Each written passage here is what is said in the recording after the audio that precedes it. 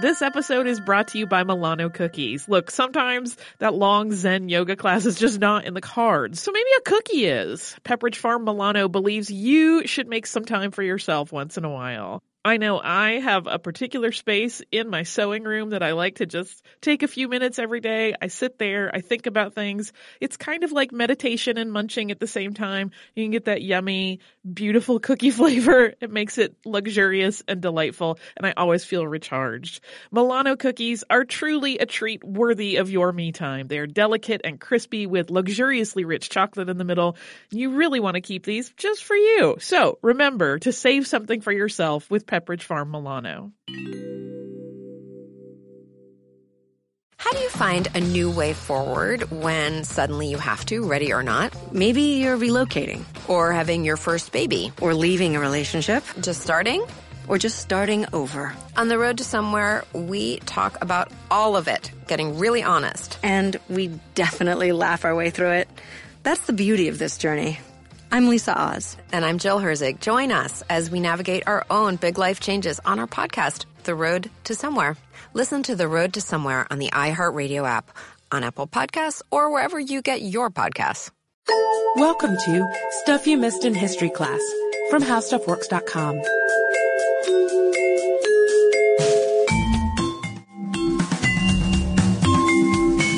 Hello and welcome to the podcast. I'm Deblina Chakraborty. And I'm Sarah Dowdy. And we recently covered the Triangle Shirtwaist Factory fire, which at the time was one of the deadliest workplace disasters New York and perhaps the entire country had ever seen. It was a tough one. It was tough to research and tough to talk about. It was tough to research because it was such a sad topic, but it is easy to see why listeners request it so much because it was fascinating to learn about. We were really fascinated by all the little vignettes from survivors, rescuers, witnesses.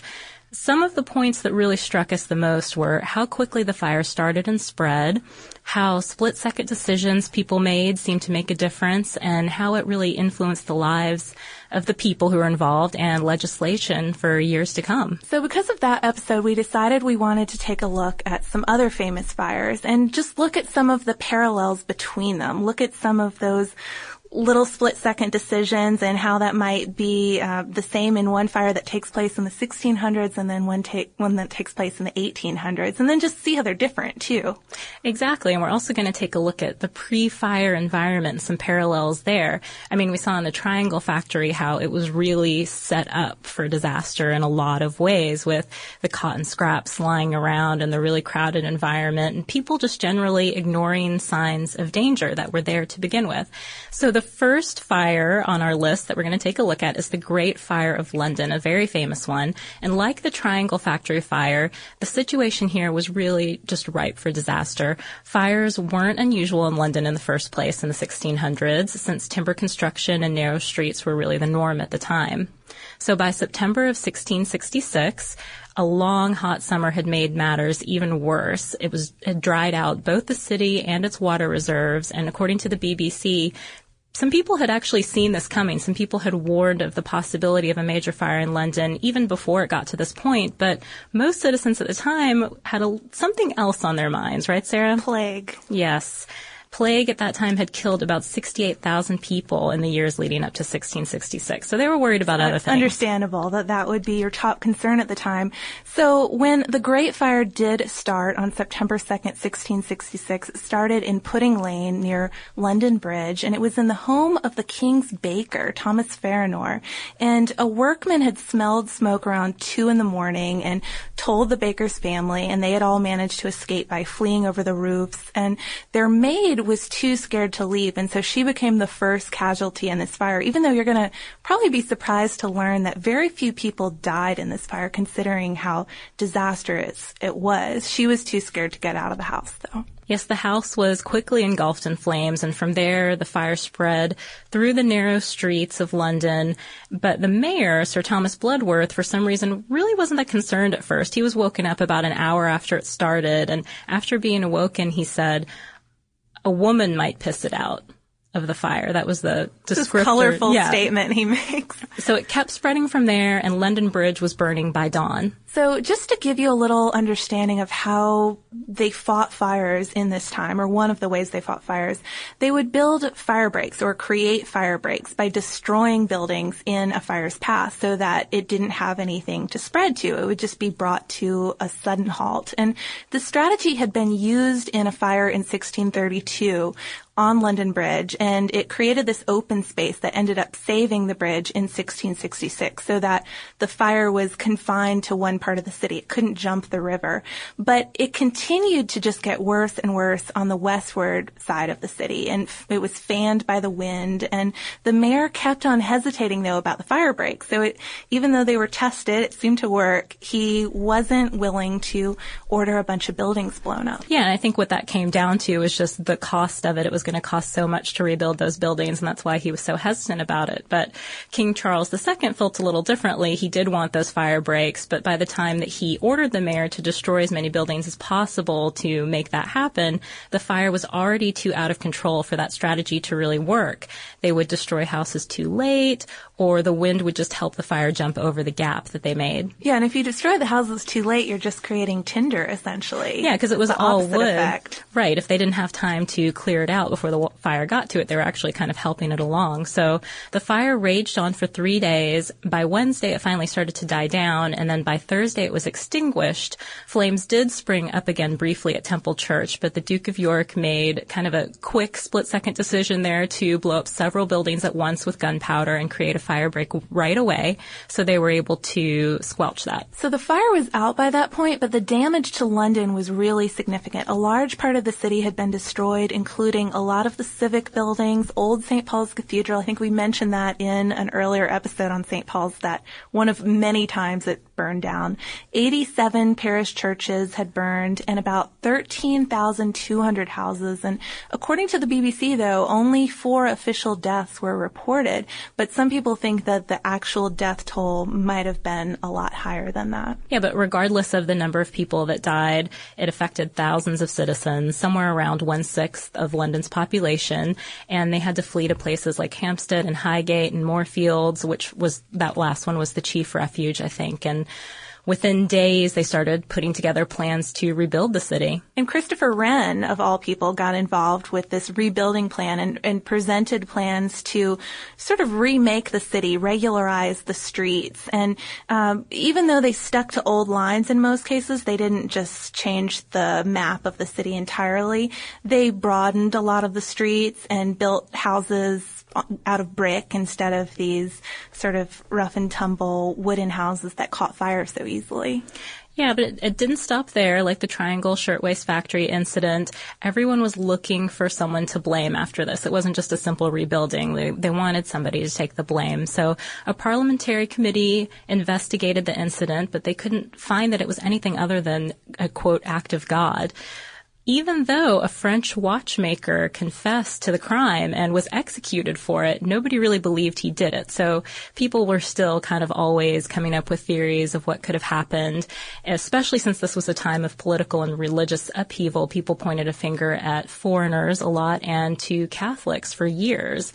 In fact, a monument that commemorated the fire bore an inscription blaming, quote, the treachery and the malice of the popish faction, until 1831. When we can presume somebody sort of chiseled it off discreetly or something. But it seems a little strange that there would even be a blame game if the fire starts in a bakery. I mean, it seems like a place where a fire accident could easily happen. Yeah, I agree. And I think most people accept that it was probably just the result of carelessness on the part of the baker or his maid, someone in the household, and we can rely on that at this point. All right, so our next fire might also be the result of carelessness, but no one's entirely sure. It is a fire that happened in Japan in 1657, the Meireki fire, or the Great Fire of Meireki.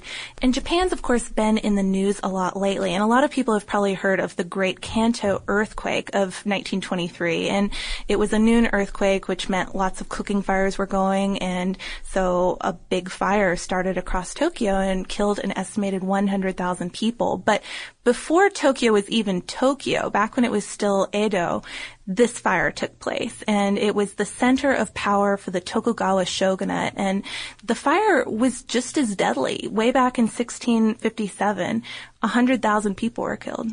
Yeah, and considering how many people were killed in that fire, it might be especially surprising to learn that Edo had actually been a little fishing village just a few generations earlier. In the late 16th century, the shogun Tokugawa Ieyasu had moved Japan's capital to Edo and started a series of developments there. And over the years, the city just got bigger and bigger. Mountains were cut down to fill in the bay. Edo Castle was rebuilt, and by 1637, the city was operating under something called alternate attendance. Yeah, the alternate attendance system. And if you're trying to think of what this is, it's kind of like a proto-Versailles almost. All the daimyo or lords had to live in the capital part-time, and when they weren't there, when they were back on their own estates, they had to leave some of their family behind as collateral, sort of like don't get up to any trouble off in your own estates because we have all you care about here. So there was this burgeoning elite living in Edo and buying lots of things and in need of lots of services. So that meant a lot of regular folks were moving to town to provide those services, merchants and entertainers and the like. So because of all the crowding, the narrow streets and alleys set up in this Kyoto grid style and, of course, built and lined with houses made of wood and paper, were sort of at risk for fires, and fires consequently did happen a lot. Yeah, similar to the situation in London that we just discussed, but in Japan, they even called these little fires the flowers of Edo. Yeah, just blooming across the city from time to time. But the fire that hit in 1657 was the worst, and it started in a temple. Legend has monks burning an unlucky long-sleeve kimono. You'll see different accounts. Sometimes the kimono belonged to several young girls who died before they could wear it. Sometimes there were a couple kimonos, each having belonged to a girl who died. But anyway, this gives us the fire's other name, which was the Furisode fire, or long sleeves fire. You might hear it referred to that way. So strong winds from there carried the fire across moats and canals, and then the wind shifted and the fire burned the shops along the Sumida River. Supposedly, an unattended cooking fire in a samurai household helped feed it further, too, so it just kind of grew.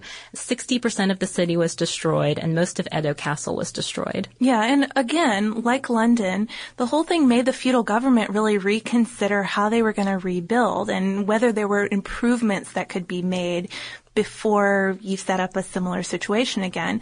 And especially because by 1693, so just a few decades after this fire, the population was larger than that of London or Paris. So you had a lot of buildings to consider. This time they mapped out the city and spread the buildings out more. There were still, of course, later fires. They didn't totally eliminate that threat. But according to a book called An Introduction to Japanese Architecture, this was a fairly successful early attempt at city planning and a real turning point for the city. Yeah, and even laws that were made afterwards suggest fire consciousness. While commoners weren't allowed the extravagance of building a third floor in their homes, they were encouraged to use super expensive tile roofs and kura, or fireproof storehouses. So both of those things kind of became status symbols. Yeah, so you have sumptuary code sort of just avoiding one avenue. If it helps make the city more fire safe, go for it, even if you look impressive doing it. Yeah. It became cool to be safe. Yeah.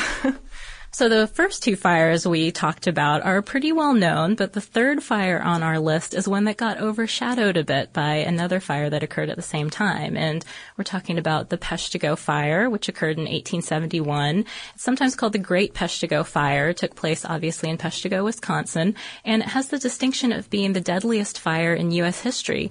But the reason it's not as well known as some other incidents is because it occurred on the same night as the Great Chicago Fire, October 8th, 1871. Some people think maybe even the same hour, right? Yeah, same hour, but a bit of a more mythical beginning, I guess, which is one reason that it might have overshadowed Peshtigo a little bit. We actually have a podcast on the legendary origins of the Great Chicago Fire, and a lot of people think it was started by Miss O'Leary's cow. So if you want to learn a little bit more about that and how true it is, you can go back and listen to that podcast. Part of the reason why it was overshadowed, though, is because Chicago's a bigger city, and news is going to get out faster about a huge fire in Chicago that leaves a lot of people dead. Yeah, Peshtigo was a railroad and lumbering town, probably not as exciting as a big urban area like Chicago. There were about 800 men who were employed by a local woodenware factory, and 2 sawmills, and the town had about 1,700 residents total. And once again, the conditions here were just right for a big fire. After harvesting trees, lumberjacks would leave piles of sawdust, brush, and limbs, known as slash, all over the forest floor. To add to this, men who cleared the land for railroads and farmers who needed to clear the land to plant in would torch trees, stumps, buildings, basically anything in their path. So small fires were burning around this area all the time, and no one really thought anything of it. We're cool with it, pretty much. But to make matters worse, there hadn't been that much rain during the summer and the early fall, so the area was especially dry. And by the first week of October, even the air in Peshtigo along the north shore of Green Bay was so thick with smoke from all of these little fires, from the farmers and the lumberjacks and all of that, that ships on Lake Michigan had to navigate by compass, and harbor masters used foghorns to guide them ashore, so you couldn't even see where you were going. Yeah, the environment, I guess, just really set the stage for something eerie to happen, but no one knows exactly what started the big fire October 8th. A recent article in History magazine, I think in the March issue, actually discussed a couple of possibilities about that very thing. Lightning was apparently ruled out, but because of the conditions, some people speculate there may have been instances of spontaneous combustion on the forest floor. That always makes the story more interesting. Absolutely. Meteors? That's another one that helps make things interesting. Meteor showers are actually pretty common in the upper Great Lakes region in the fall, so it's possible that chunks of a meteor could have landed in the Wisconsin woods and set all that tinder on fire.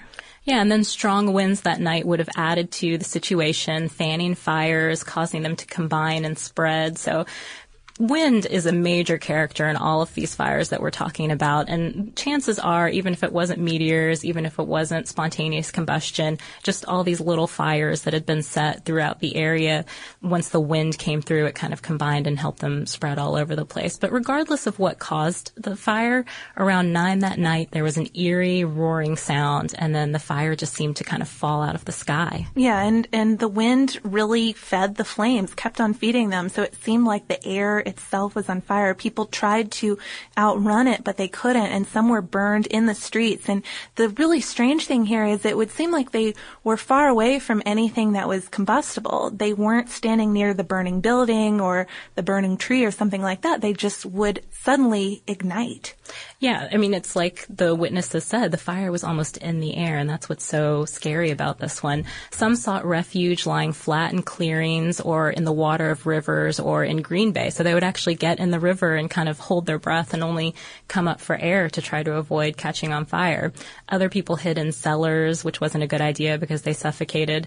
Some people hid in wells and in ponds as well. So the flames just kept on spreading. They traveled over marshland, and you might think that that would put it out because there's lots of water in marshy areas, but instead it would just ignite rising gases. And from there, the flames were able to cross the Peshtigo River and jump the waters of Green Bay and Lake Michigan. So from there, the fire spread into other Wisconsin communities, including the Door and Kewaunee counties.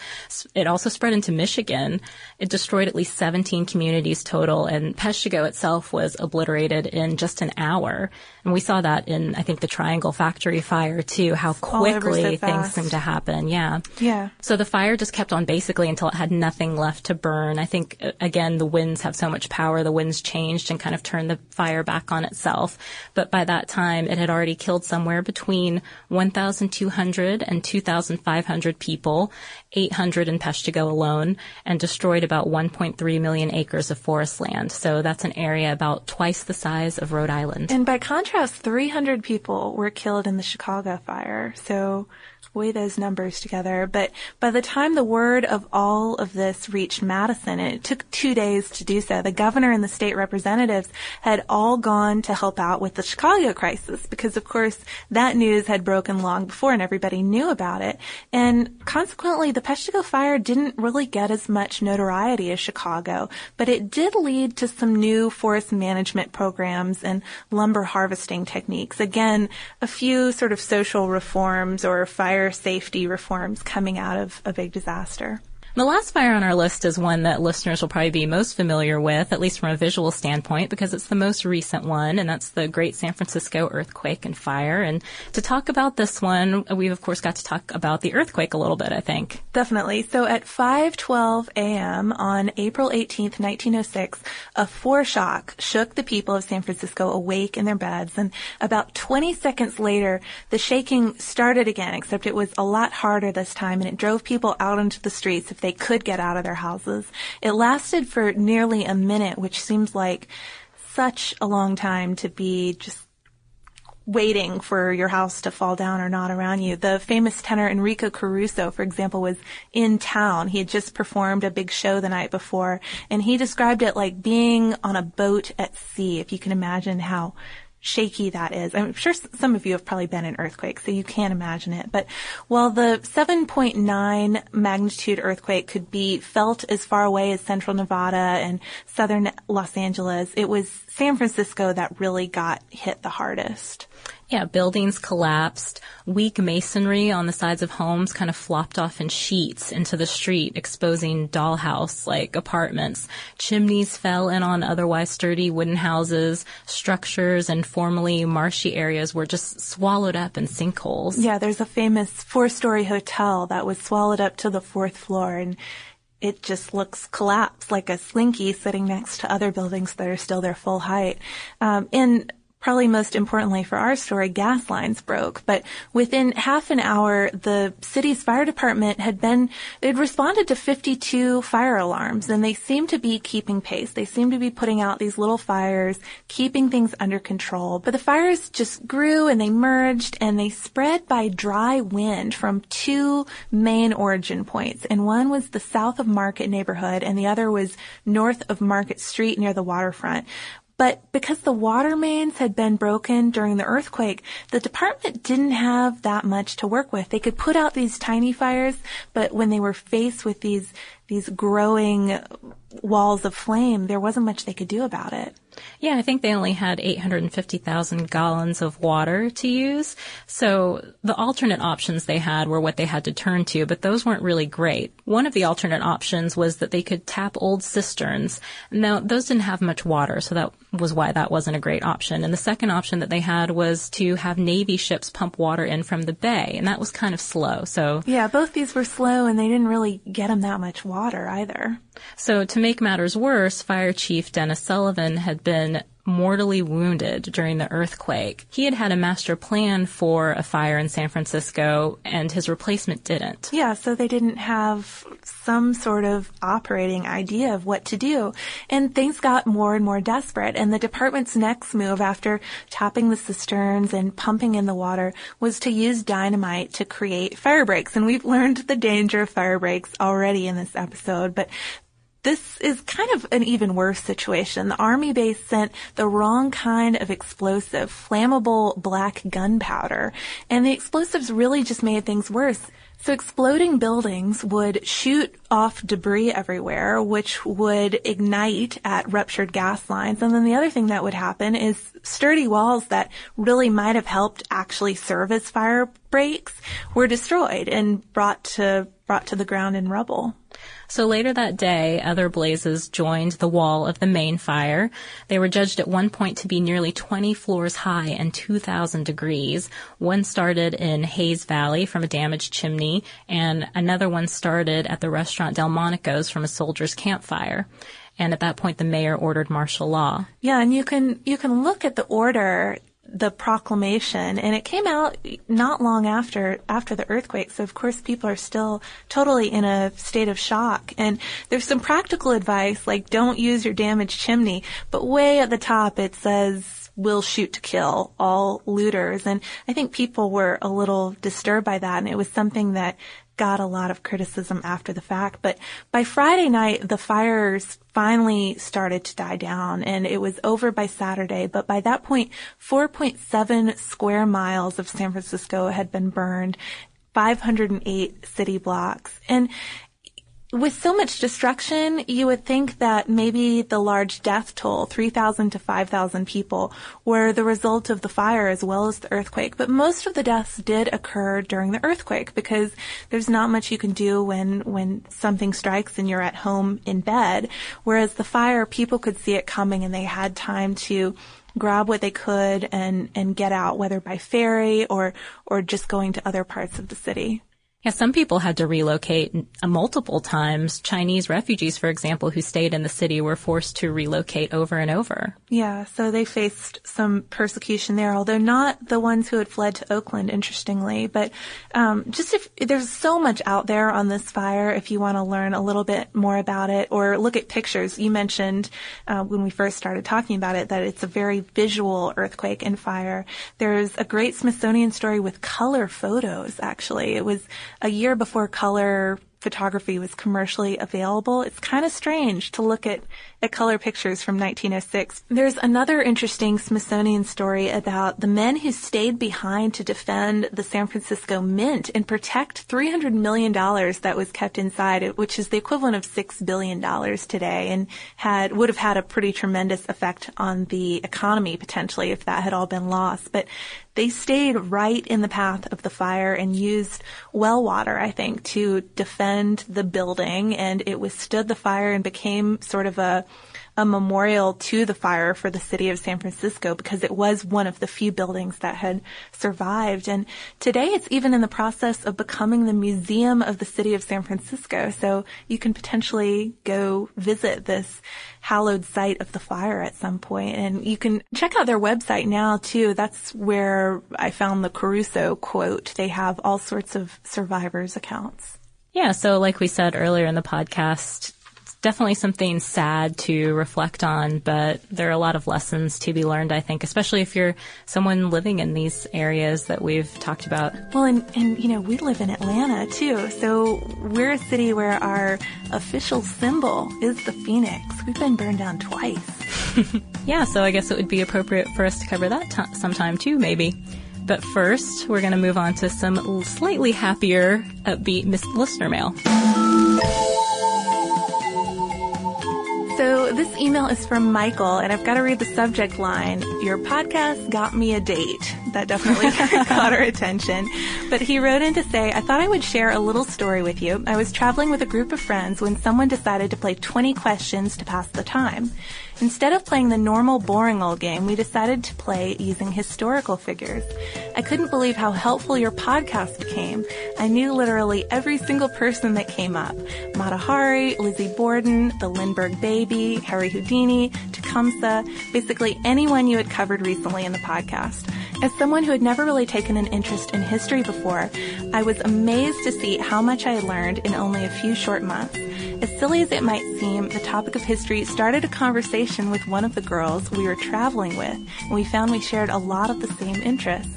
We're now planning a trip to see some of the amazing historical artifacts at the Royal Ontario Museum. Thank you so much for bringing history alive. So thank you for writing in, Michael. Congratulations. We're glad we helped out a little bit.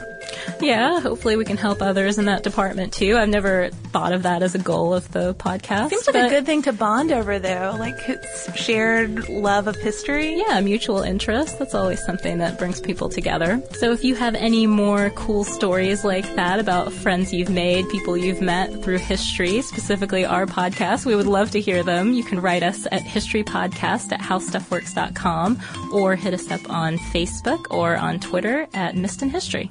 And if you want to learn a little bit more about how to stop a fire once one gets going, we have an article, Can You Really Fight Fire with Fire? And it's by Robert Lamb. You can find it on our homepage by searching for Fight Fire with Fire at www.howstuffworks.com. Be sure to check out our new video podcast, Stuff from the Future. Join How Stuff Works staff as we explore the most promising and perplexing possibilities of tomorrow. The How Stuff Works iPhone app has arrived. Download it today on iTunes.